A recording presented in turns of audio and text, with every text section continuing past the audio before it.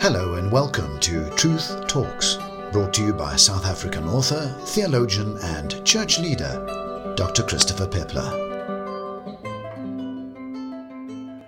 Hello again. As those of you who have been following this series know, I've been dealing with the question, what kind of church would Jesus attend? And in doing this, I developed 9 criteria. How do we gauge whether he'd be happy to attend it? And these are also the criteria indicating his presence in our congregation. And the third of these is what I've called serious attention to biblical preaching. Now let me tell you what I don't intend discussing. I don't intend discussing the difference between teaching and preaching, and nor one of my favorite hobby horses, the superiority of expository over topical preaching. Now, rather I want to stick to the theme and explore the connection between preaching and the presence of God. Now, I have long defined preaching as the proclamation of the Word of God with power. But I went looking the other day for a definition of biblical preaching. And the most succinct one that I found was this. Biblical preaching is preaching that is true to the Word of God. So the Word of God is central to both of these definitions, both of these formulations. So let me explain what I understand by this term, Word of God. The Word of God manifests in our lives in 2 ways. Primarily, Jesus is the Word of God. John 1, verse 1 and verse 14. In the beginning was the Word, and the Word became flesh and made his dwelling among us, and we have seen his glory, the glory of the one and only who came from the Father, full of grace and truth. However, the Bible is the inspired record of God's interactions with humanity, which focuses on and finds full expression in the Lord Jesus Christ. So while Jesus is the incarnate Word, the Bible is the inscribed Word.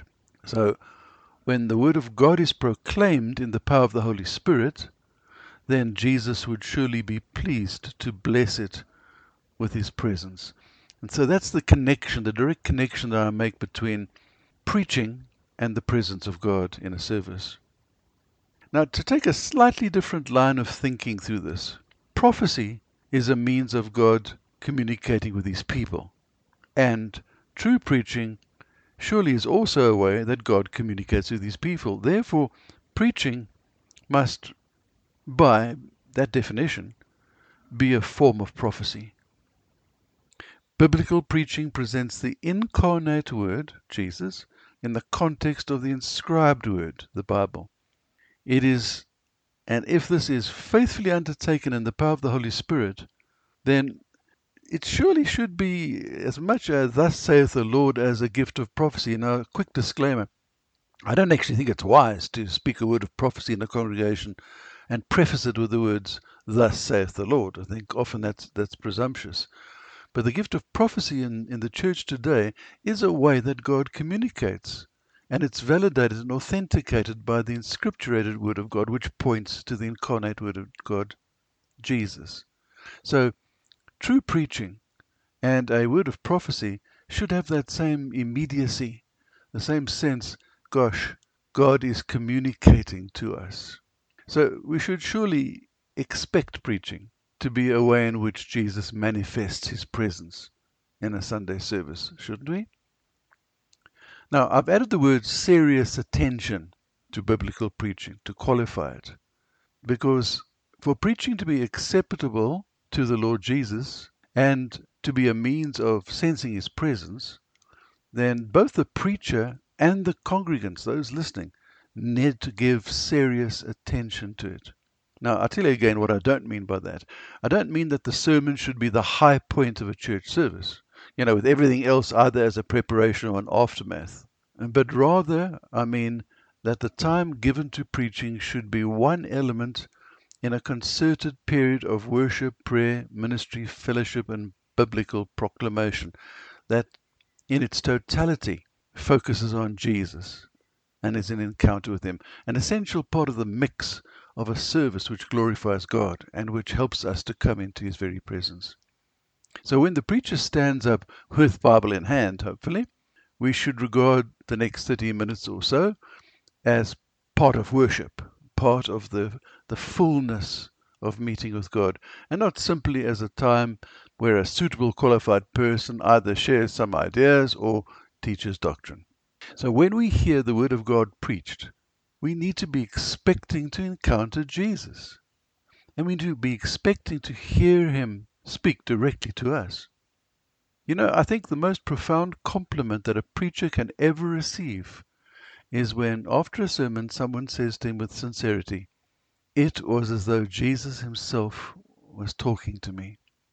Now, this can surely only happen when the preacher has faithfully presented Jesus Christ, the incarnate Word of God, from the inscripturated Word of God, the Bible. So this means that the preacher too needs to give serious attention to biblical preaching. He needs to prepare conscientiously and skillfully, and he needs to deliver in dependence on the Holy Spirit. He needs to be illuminated by the Holy Spirit, given wisdom, and to deliver it with the power of the Holy Spirit. He needs to be immersed in the presence of the Spirit of Christ. You know, every so often, I understand as a preacher of long standing that there are occasions when a preacher has to prepare a sermon on the fly, at the last moment, sometimes even to change it as he stands up to preach. And by the way, there's a fine irony. I'm talking about this, and just now, this very week, I'm doing this recording for you on Saturday morning, and I was asked yesterday, please, could I stand in for the preacher tomorrow because he's ill? So I've had to do exactly what I've described here. At the last moment, come in and depend on the Holy Spirit to do in and through me what normally takes a week or longer to prepare. But let me give you an account of a life-changing moment experienced by Dr. A.J. Gordon. Now, he was a well-known Baptist preacher of the late 19th century, and he found himself having to prepare the sermon on a Saturday night. I'm going to read to you what he said. It's quite lengthy, and it's a little outdated in style, but it's definitely worth. Here's what he wrote. It was Saturday night, when wearied from the work of preparing Sunday's sermon, that I fell asleep and a dream came. I was in the pulpit before a full congregation, just ready to begin my sermon, when a stranger entered and passed slowly up the left aisle of the church, looking first to the one side and then to the other, as though silently asking with his eyes that someone would give him a seat. He had proceeded nearly halfway up the aisle when a gentleman stepped out and offered him a place in his pew, which was quietly accepted. Excepting for the face and features of the stranger, everything in the scene is distinctly remembered.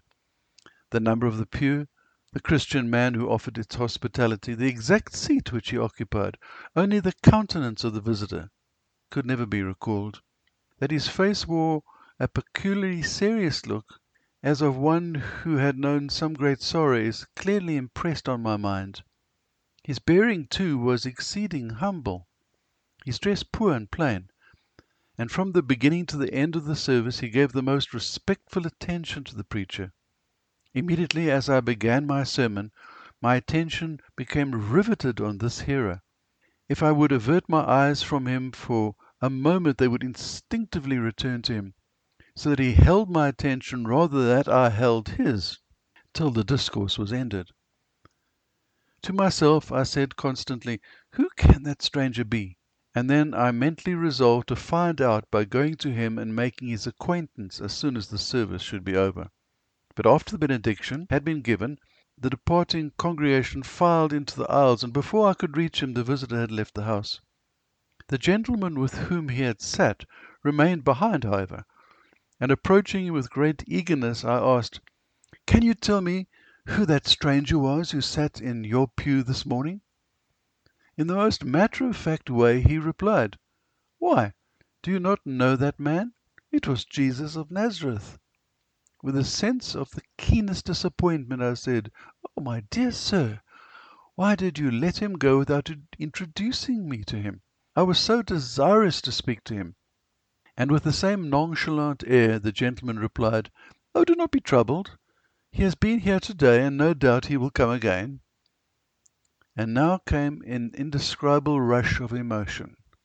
The Lord himself, whose I am and whom I serve, had been listening to me today.